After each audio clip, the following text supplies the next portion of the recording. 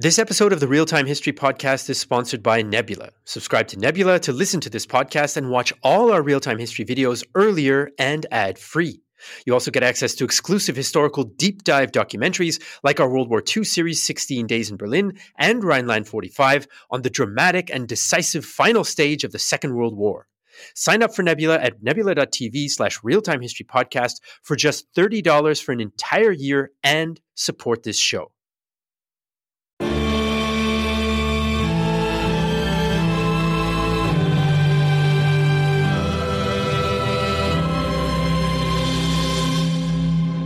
Hello everyone, this is Flo from the Great War Channel podcast. This is the second edition of the year 2018, which is of course the centennial for the year 1918. And 1918 was a pivotal year in, the history and of course in the course of World War I. One faction it was definitely extremely important for was the American Expeditionary Force.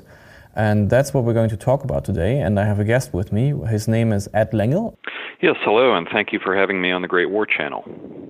I'm the author of several books on the American forces in World War I, To Conquer Hell about the Meuse-Argonne, Thunder and Flames about other battles, and you can find information on those books on my website, which is www.edwardlengel.com. I will certainly put a link to that in the episode description so you can find it if you missed it.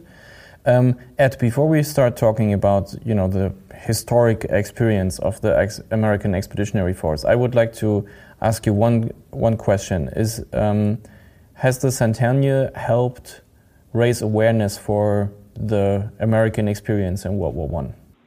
It has helped somewhat. There has been a great deal of effort on behalf of the American World War I Centennial Commission, which is doing a wonderful job in raising awareness across the country, and most individual states also have their programs. But there's still a certain resistance on the part of the American public to giving this war the attention that it deserves. I think there are a number of different reasons for that. It's not the type of war that the American public usually likes to read about. There's a sense that there was no obvious victor and that it was a tale of suffering and woe. And I find that there's just a certain reluctance to engage with it, which is a shame, but there certainly is more awareness than there was. Oh, that's great to hear. So even though there is this reluctance, how did you decide to tackle this topic then? I've been fascinated with the war for about 30 years, actually, and it began by reading the Great War memoirs and diaries that were written by participants from many different countries. Obviously, being an English speaker, I read the books from Great Britain, Ireland, Australia, and even the United States, and I've been fascinated by the human experience of the war, how individuals dealt with the war psychologically, how it changed them, and then how it changed their societies. So I've been preoccupied with it for a long time now. I think that's one of the things that strikes everybody who dives into World War I is the human factor in it. There's so many diaries and personal notes about it and everything. That was certainly something that touched all of us here in the team working on the Great War as well, whenever we read something about it. And the literature is magnificent. Yeah, absolutely. That's true. Let's talk a bit about the American Expeditionary Force. Maybe as a rough outline, can you tell me what Pershing and his men were facing around this time 100 years ago? So the American forces had about 5 divisions in France in February of 1918. A 6th division was just arriving. That was the 32nd Division. So we didn't really have very many forces in France. Some of them had some experience at the front on quiet sectors of the line. We had been subjected to some raids, some small-scale combat. But the priority at this time, 100 years ago, was simply to get as many troops into France as possible. So we were beginning just at this time a massive campaign of shipping as many troops overseas as we possibly could in anticipation of an expected German offensive on the Western Front. I think everybody knew it was going to happen. So it was a frantic time. And there was a great deal of concern about getting those troops to France, but also getting them ready to fight. That's, of course, basically two opposite kind of goals. You either get them there quickly or you get them there well prepared. So how did Pershing and his staff deal with this kind of challenge? Well, Pershing came to an agreement at around this time with his British and French counterparts that they were going to focus on shipping men to France. And so that meant that the ships that carried them over the Atlantic were filled with men, but not with equipment. So the American troops who arrived did not have machine guns for the most part. They didn't have tanks. They didn't have aircraft. They didn't have a lot of other support equipment. They were just men in uniforms. And for the most part, what they received once they arrived in France was equipment that had been supplied by the French and the British. Again, that was a decision that was made simply for speed. And certainly the French and British had been pressuring Pershing for some time to amalgamate American soldiers into the French and British armies. That would mean having them put on French and British uniforms and actually fight under French and British officers. He resisted that, but he had to compromise in the end. And through much of the spring and the early months of 1918, you'll find American forces from the company level up to the regiment and even the division level being inserted into French and British armies so that they can experience combat at the front. And if I would envision myself as being a soldier being shipped over there without any equipment, I mean, that certainly is something noticeable when you are shipped, even on the American side already, that, you know, no equipment is being transported with the same ship you're going to. So my imagination would be, okay, I'm just going to be sent there as cannon fodder. So how did the soldiers feel about that? The soldiers had very little understanding of what they were about to experience. There certainly was a great deal of concern about the lack of weaponry and the fact that they had not been adequately trained at all. For the most part, the training that they had received had consisted of drill and of marching. So there was a certain degree of concern there, but most of the American doughboys, as we called them, were simply excited and enthusiastic. They felt a vast self-confidence. They had been taught to believe, one thing they got from their training, they were taught to believe that the American spirit and the specifically American way of fighting would completely transform the war in the Western Front and would defeat the Germans. So they were confident, if not completely oblivious. Okay, that's interesting. You already mentioned that it was pretty obvious that a German offensive was being planned on the Western Front. The war decisive operation masterminded by Ludendorff. So what were I mean, you already said that there was a certain time pressure, but I mean, in terms of combat experience, you just said we had a few minor skirmishes, a few stations at quieter sectors. The British and the British and the French soldiers, of course, knew what combat meant. So how was the American command and the soldiers looking forward to that German offensive, which might have been the mother of all offensives so far?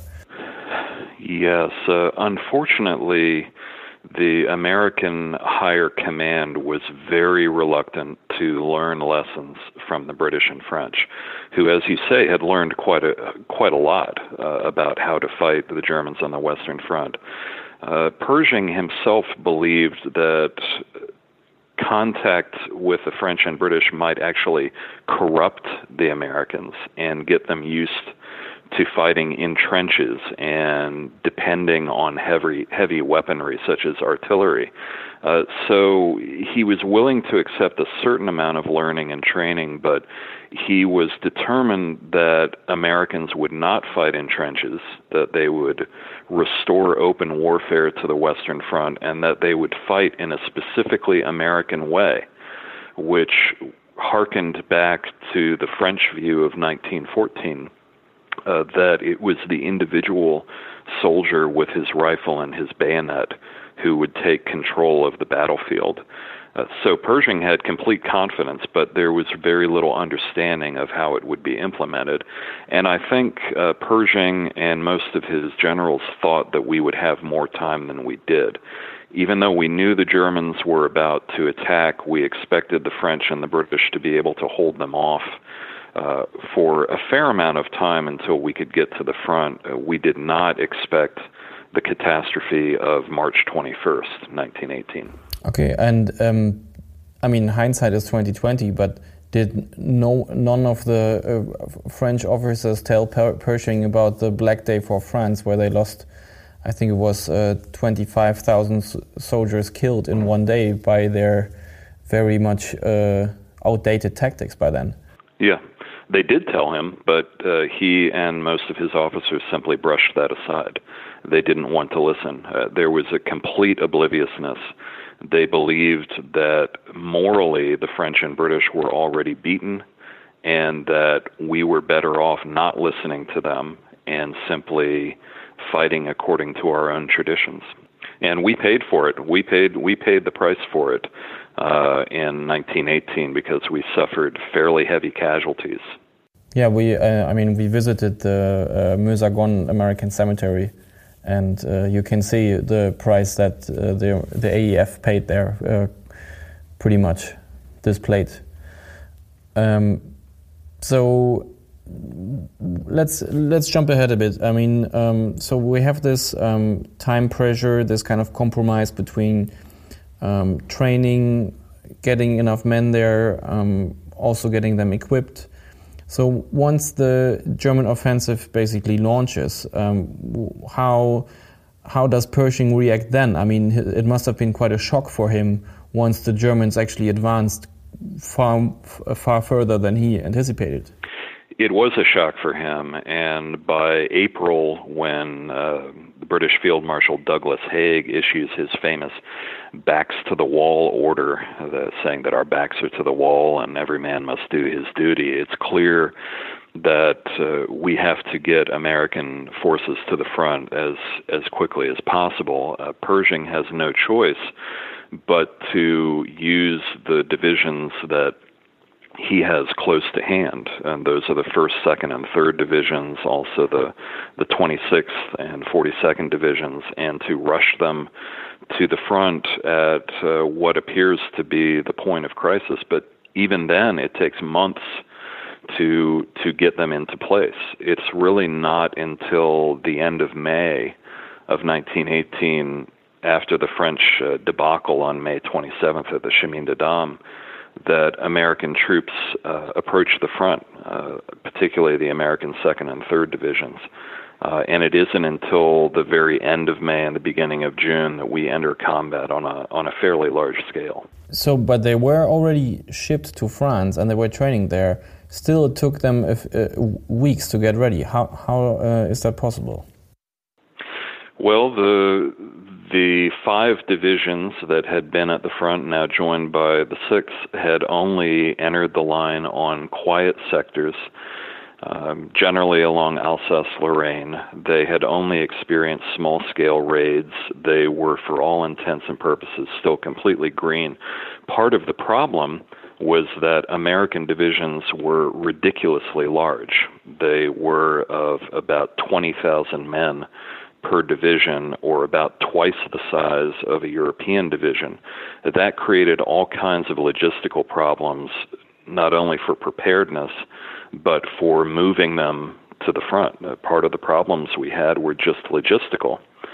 There was so much pressure on the railways already, and getting the troops to where we needed them was just very difficult. Okay, and I mean, by the end of May, the situation had changed quite a bit already. But nonetheless, the Americans, jumped into the fray, so to speak. And how did they overcome the first shock, so to speak, of actual fighting in this war? Well, the 1st Division to really enter major combat is the 2nd Division, and that's a division that's made up half of U.S. Army troops and half of Marine troops, and it's the U.S. Marines who enter the fighting at Belleau Wood on June 6th. Now, unfortunately, the Marines pay the price for Pershing's refusal to learn from the British and French. They assault German lines using parade ground tactics. They suffer horrendous casualties, advancing head-on against German machine guns. And it takes them some time to learn, and really what they learn, they have to learn on the job, so to speak. The individual Marines have to learn themselves. Now, the characteristics of the American troops that appear from the very beginning is that they are extremely aggressive. There's no doubt about that.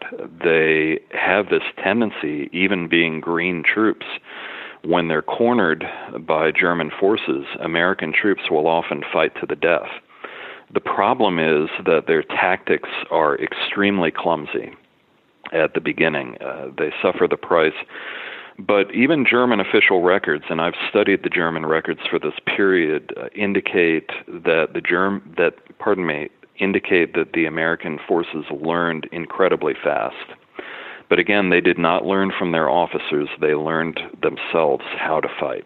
Quite a few soldiers had to pay the price, but of course, quite a few also survived and had this kind of experience. And do you know what the feedback loop was to get this kind of experience back into the troops for the next battle or the next skirmish? Really, each division had to learn on its own. There was a certain inertia in the American higher command of taking lessons from the front, learned at the front, and then developing new doctrines and new tactics based on those lessons. You find that as each American division enters combat in the summer and fall of 1918, they have to learn the same lessons all over again. And often each division enters combat and suffers terrible casualties. But over a period of several weeks, they begin to learn, develop combat experience, and to become pretty effective troops. But you cannot credit the U.S. Army's higher command with that. You can really better credit the individual soldiers.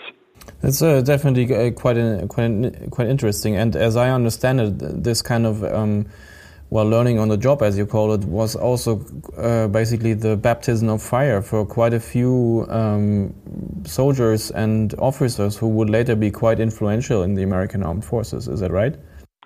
Yes, there's no doubt about it. Many American generals, such as Douglas MacArthur, George Patton, and Mark Clark, were involved in the fighting at the front and implemented the lessons that they learned in the Second World War. Dwight D. Eisenhower was not involved in any combat, but he was in the Army, and he did learn himself from what he experienced at the front and carried those ideas into the future.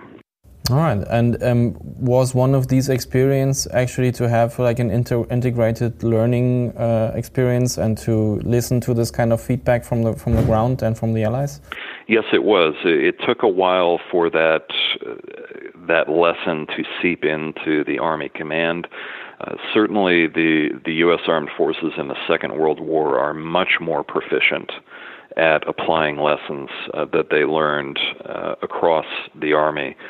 For example, after our disaster at the Kasserine Pass in Tunisia in 1943, we apply the lessons that we learned pretty quickly. That is not true in World War I, but again, that's because we've never fought a war like this before.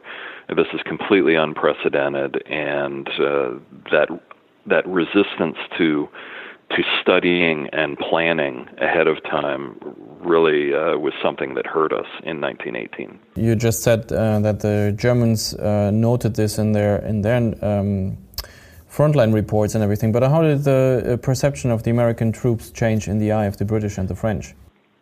The British and the French were extremely disappointed by the initial American performance.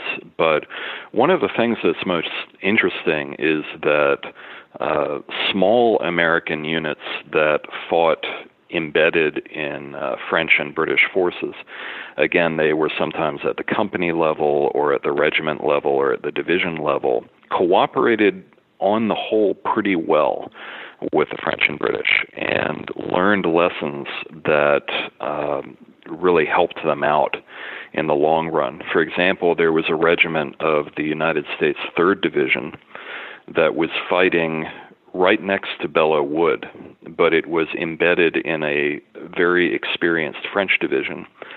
And that regiment of the 3rd Division performed extremely well. It took a good deal of heavily defended German territory at very low cost, thanks in part to the lessons that it got from the French that were fighting alongside them, and in fact performed better than did the Marines in the initial stages of Belleau Wood.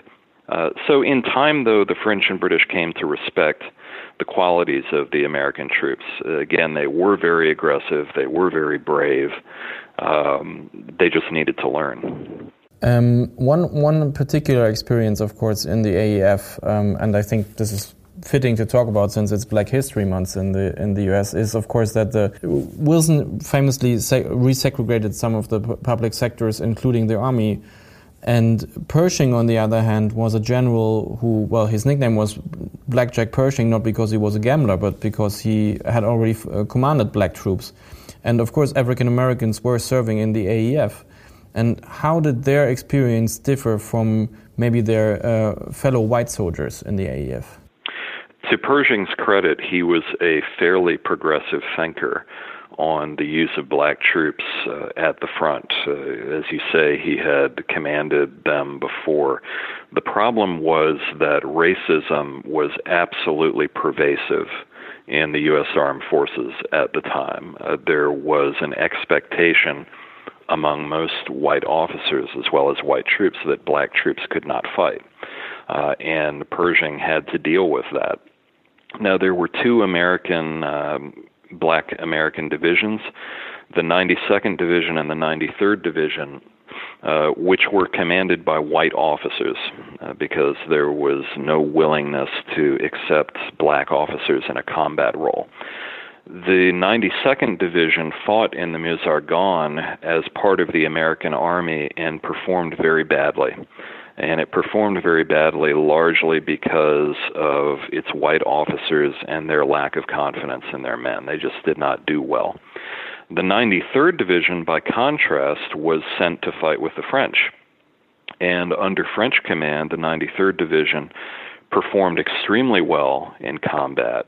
Several American black soldiers, either then or eventually, received medals of honor for their bravery at the front. But that was because they were fighting with the French, who were willing to give these troops a chance to show what they could do.